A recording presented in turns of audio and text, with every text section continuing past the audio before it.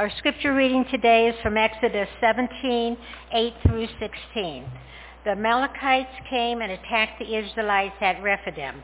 Moses said to Joshua, "Choose some of our men and go out to fight the Amalekites. Tomorrow I will stand on top of the hill with the staff of God in my hand." So Joshua fought the Amalekites as Moses had ordered, and Moses, Aaron, and Hur went to the top of the hill. As long as Moses held up his hands, the Israelites were winning, but whenever he lowered his hands, the Amalekites were winning. When Moses' hands grew tired, they took a stone and put it under him, and he sat on it.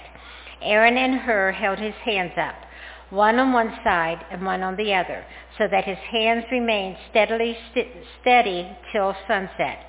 So Joshua overcame the Amalekite army with a sword.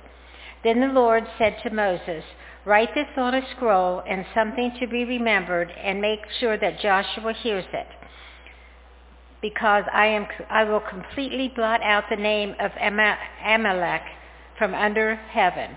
Moses built an altar and called it "The Lord is my banner." He said, "Because hands were lifted up against the throne of the Lord will be at war against the Amalekites from generation to generation." Thank you, Connie. Doug, we appreciate you sharing and reminiscing a little bit. Also, I'll take a moment to share. 20 years ago, Mike and Dasha Medley were married in this sanctuary, and Mike tells me it was the last wedding that they had real wax candles. Because it was so hot in here, the candles just began to droop and bend over. But praise God, we got some air conditioning now, and we are doing well. Dasha said this arrangement here in the center was from her wedding day that she saved and dusted it off a little bit and wanted to share it with us. So take time to congratulate Mike and Dasha on your way out today. Over the next few weeks, I will be sharing a little sermon series that I want to come up with. It's a variety of scripture passages about prayer and different individuals. Today about Moses and this battle. Next week, 2 weeks, we're going to be about David and the 23rd Psalm, and we'll continue on into August there. But sharing about prayer, passages about prayer, praying people, different situations that needed prayer, and how God was at work in each and every situation, even though it may not have been seen, and maybe it wasn't exactly what they wanted. But more prayers, please. More prayer. Have you ever asked that of anyone? Would you pray for me? Maybe one thing that we ask once in a while, but have you ever gone back to that person and said, "More prayers, please. More prayers." We should, and you should, and I need to as well. I've got family members that I turn to. I turn to my dad. I turn to my Aunt Mana. I can give them a call at any time and say, "Need more prayer." Need more prayer about an old situation or a new situation or even myself. But as a pastor, I'm praying for you if you ask for it or not. Lucky for you, right? But as your pastor, I ask for your prayers. Would you continue to pray for me and for the leaders of this church and each committee? Would you continue to pray for the ministry that is taking place and the ministry opportunities that are before us? Would you pray? Retired Pastor Bill Hybels from the Willow Creek Community Church there in Chicago, he said this, and I quote, "When we work, but when we pray, God works." Let me say it again. When we work, but when we pray, God works. Doesn't that sound better? God working first and before us and ahead of us. Even though that many times we get it backwards, don't we? We get going and working with our hands and doing this, planning this, and then all of a sudden we're out here in no man's land. We don't know how we got there other than that we got ahead of God, right? We got ahead of God's plan. So we got to get back. We got to get back to God and let God work. We got to get back to making sure that we are praying for all things in all situations. Yes, they're skeptics. Always has been, always will be.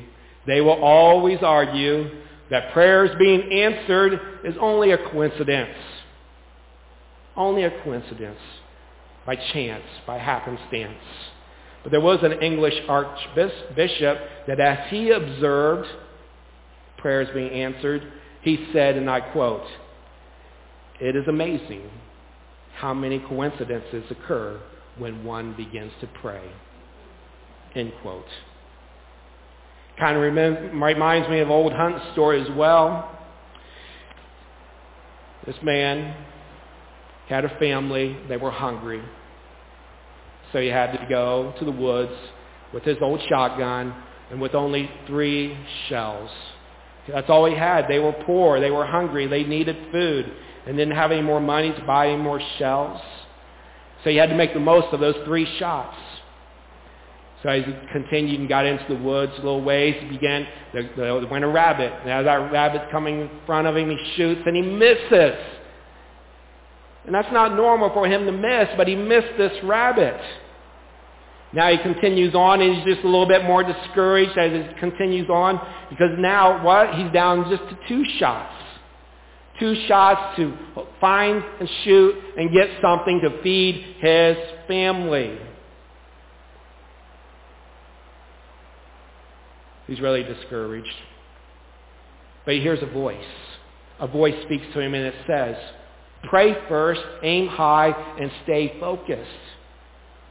And then all of a sudden, up ahead of him, he sees there in the tree, there was a turkey. Oh man, wouldn't that turkey taste good right now?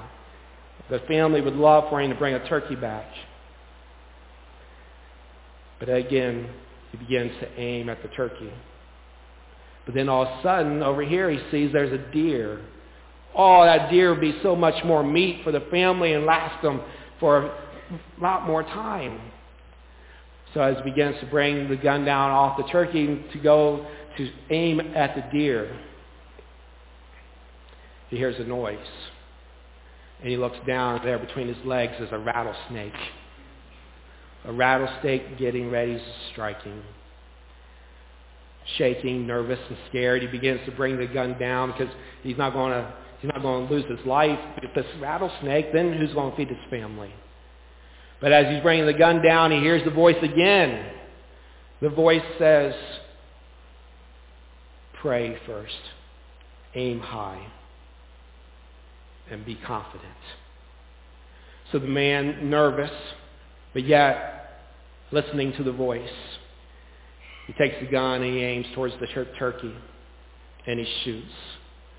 And when you know it, the bullet hits the turkey, but bounces off the turkey, hits the deer. And as he shoots, the gun falls apart, and the butt of the gun falls down, kills the snake, knocks him off his feet, and he falls in the pond. And he gets himself gathered up and out of the pond. He's got fish in his pockets. He's got a dead turkey and a dead deer and a dead snake. Are we willing to pray first? Are we willing to pray before we do anything?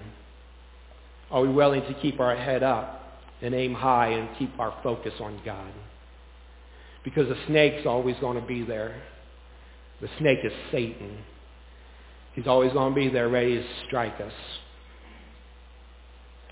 to make us retreat, to make us use up our energy, to consume any momentum that we may have on a project or doing something for the Lord. The snake, Satan's going to be there. But when we pray first, before we do anything, you know what happens? We're not looking at the snake. We're not giving the snake any attention. We're not letting Satan have a foothold or become a ruler when we give him an inch. We're staying focused on God Almighty. And when we're focused on God Almighty, we know that the snake has been defeated. The snake has no power. Yes, it causes fear and worry, causes us to stop and retreat.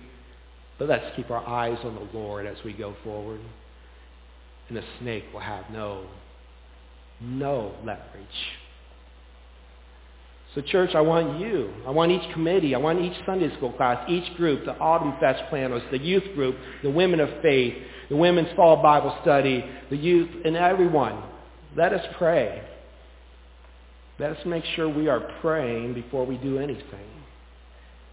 Let's make sure we're starting each day as an individual in prayer. Now Moses, he didn't have a shotgun that we know of, but he had something even better. He had the staff of God. Not just a twig and not just a stick, but it was the staff of God. Some translations will call it a rod. The rod may give it more of a perception of power and strength. But a rod, staff, he carried it. It was of God.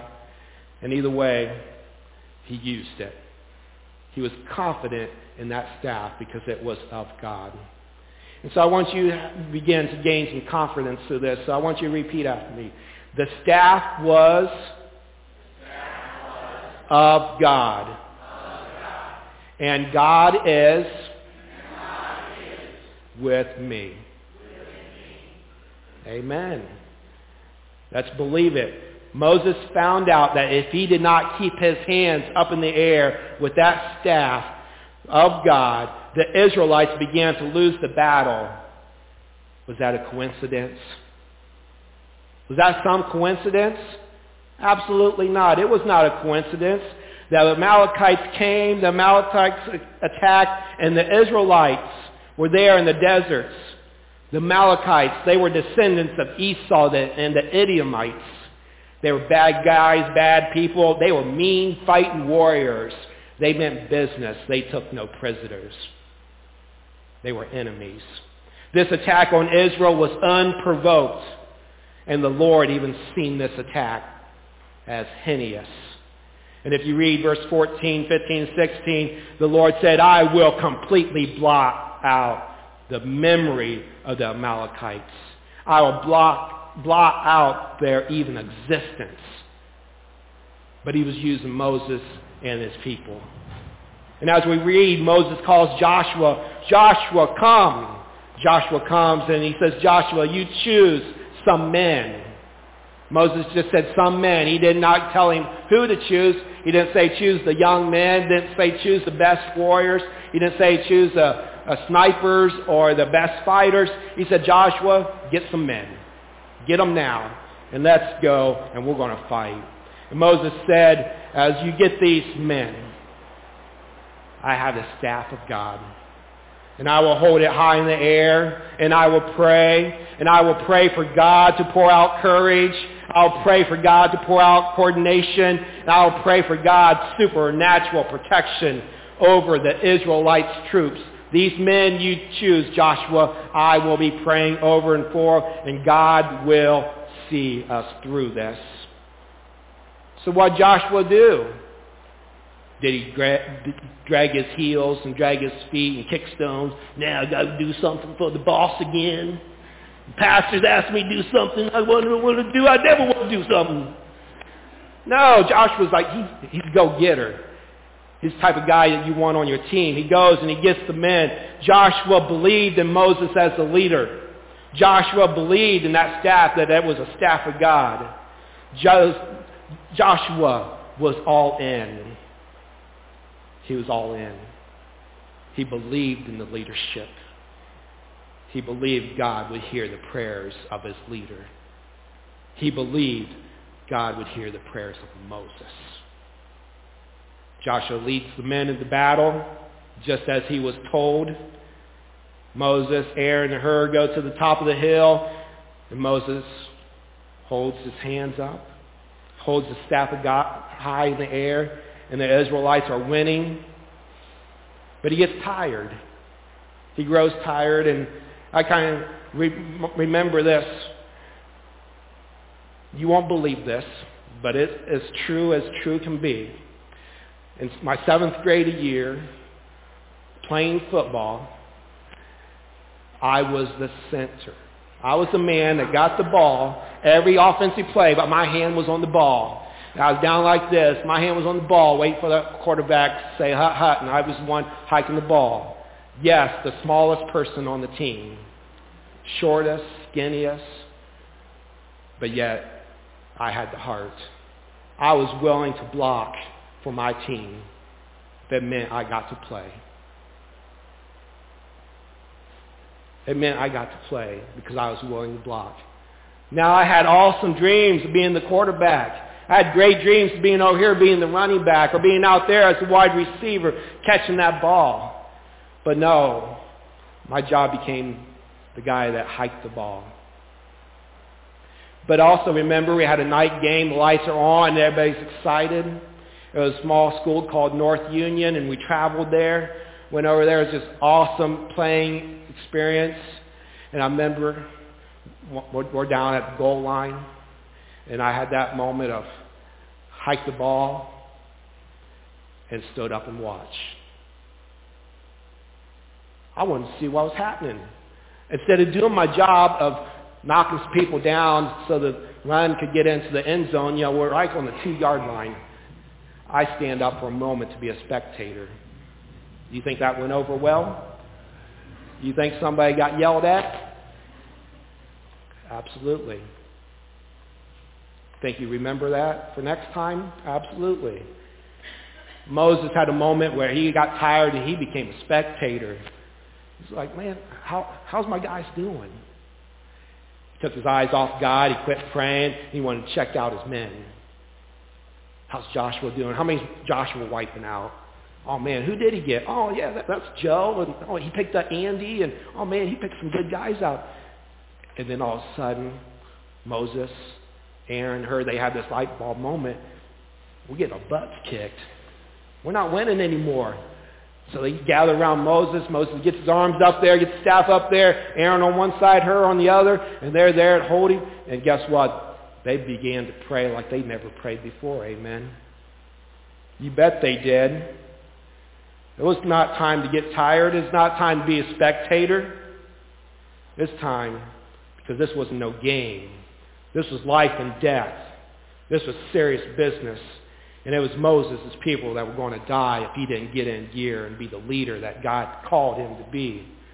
Yes, Aaron and Hur wanted to help out, but they knew Moses was the called leader. They knew that they were there to help him. That he was the one that had God's staff. He was the one that had to hold it up, not somebody else.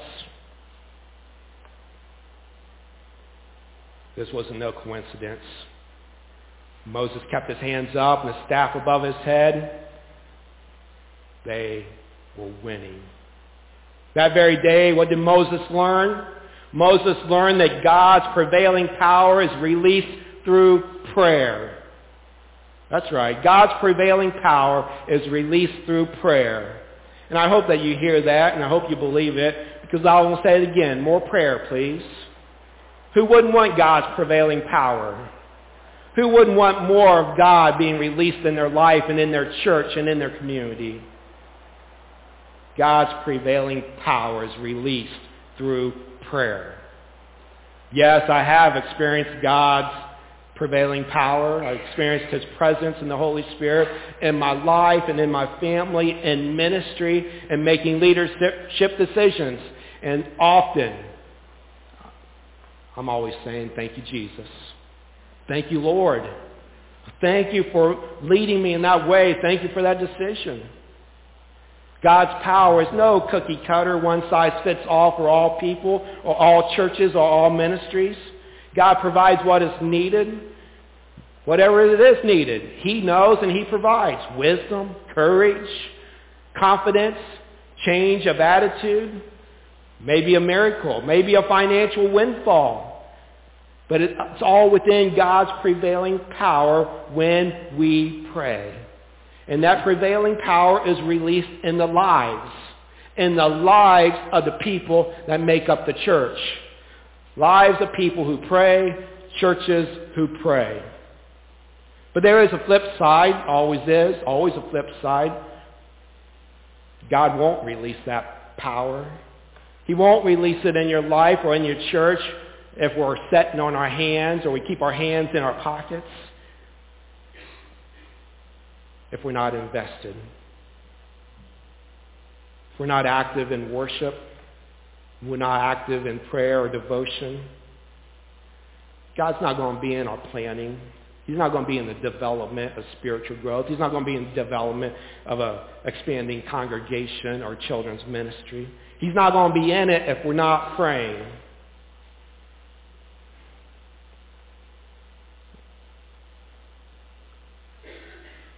And I don't believe that's where we want to be. God does not bless the church that does not pray. God's not going to bless a church if we're not willing to trust and step out in the name of Jesus. And however he calls. And whatever way he shows himself. And the answers that he does give us. Because when we sit on our hands, when we're happy with the way things have always been, those things scare me. Visitors come back and say, oh, nothing's changed. And I say, hey, in my heart and mind, there's things that have changed. Those leaders that have led Doug to where he is today, that foundation, we need new leaders doing that for our children who are up here right now, don't we, Doug? These children need you to do what those people did for Doug. We got to be their foundation with Jesus Christ, his word, leading him, or the world's going to take them off in another direction, like it's got everybody else going in 9 different ways, confused more than ever.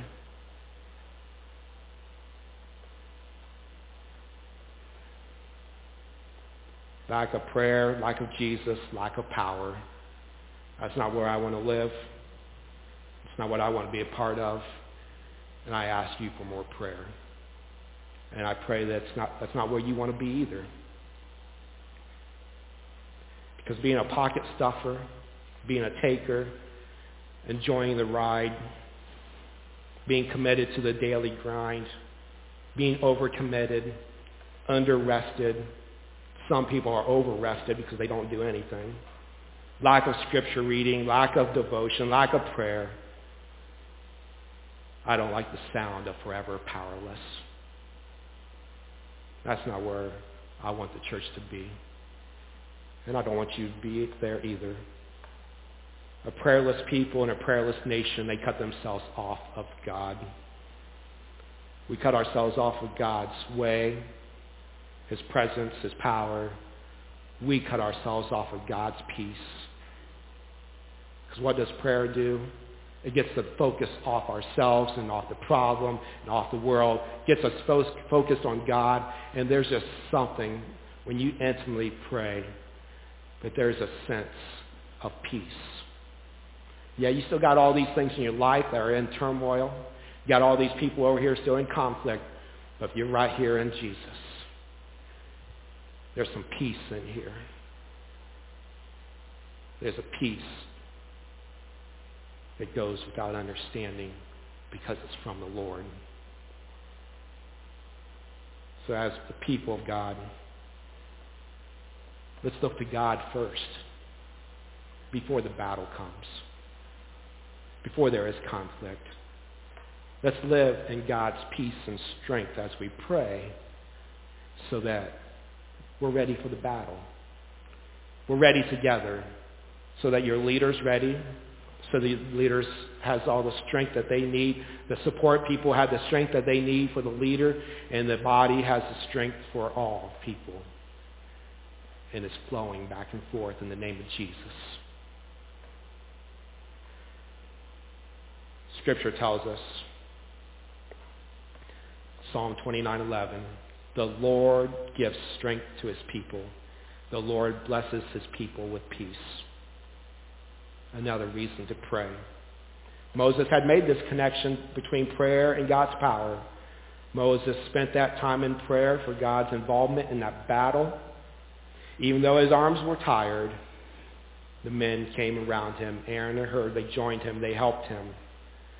They set a stone down so that he could sit down, and they held up his arms. They prayed like they never prayed before. What a picture. The leader, Moses, being supported by another 2 men in a prayer to see their men, to see their fellow men defeat the enemy. As I shared before, Satan's always going to be there. And we're going to be in this battle for the rest of our lives until Jesus comes or your ticker quits ticking and your lungs quit taking air. We're going to be in this battle. We're still called to be the church. We're still called to be the hands and feet of Jesus. So once again today I ask, as you get this picture of Moses being supported by these men caring and wanting to help to keep the power of God flowing down upon the Israelite troops. Join me with increased prayer, praying for yourself, praying for each other, praying for this church. I do pray that these messages over the next few weeks will be 100% from God, Holy Spirit inspired, and that will increase maybe your prayer life. Maybe you'll get your prayer life restarted or started for the first time. Maybe you'll get your prayer life in a more active, consistent, routine, daily prayer. I'm leaving that up to God and up to the Holy Spirit. I'm not going to be calling, texting, checking on you. Hey, did you pray today? I'm just going to be praying for you and saying, Holy Spirit, go to work. Let me remind you, God's ears are always wide open for you and his peace and his powers. They are yours. It is ours for the asking, that peace and power. And I pray that we would be asking and we would live into it. Would you join me in prayer?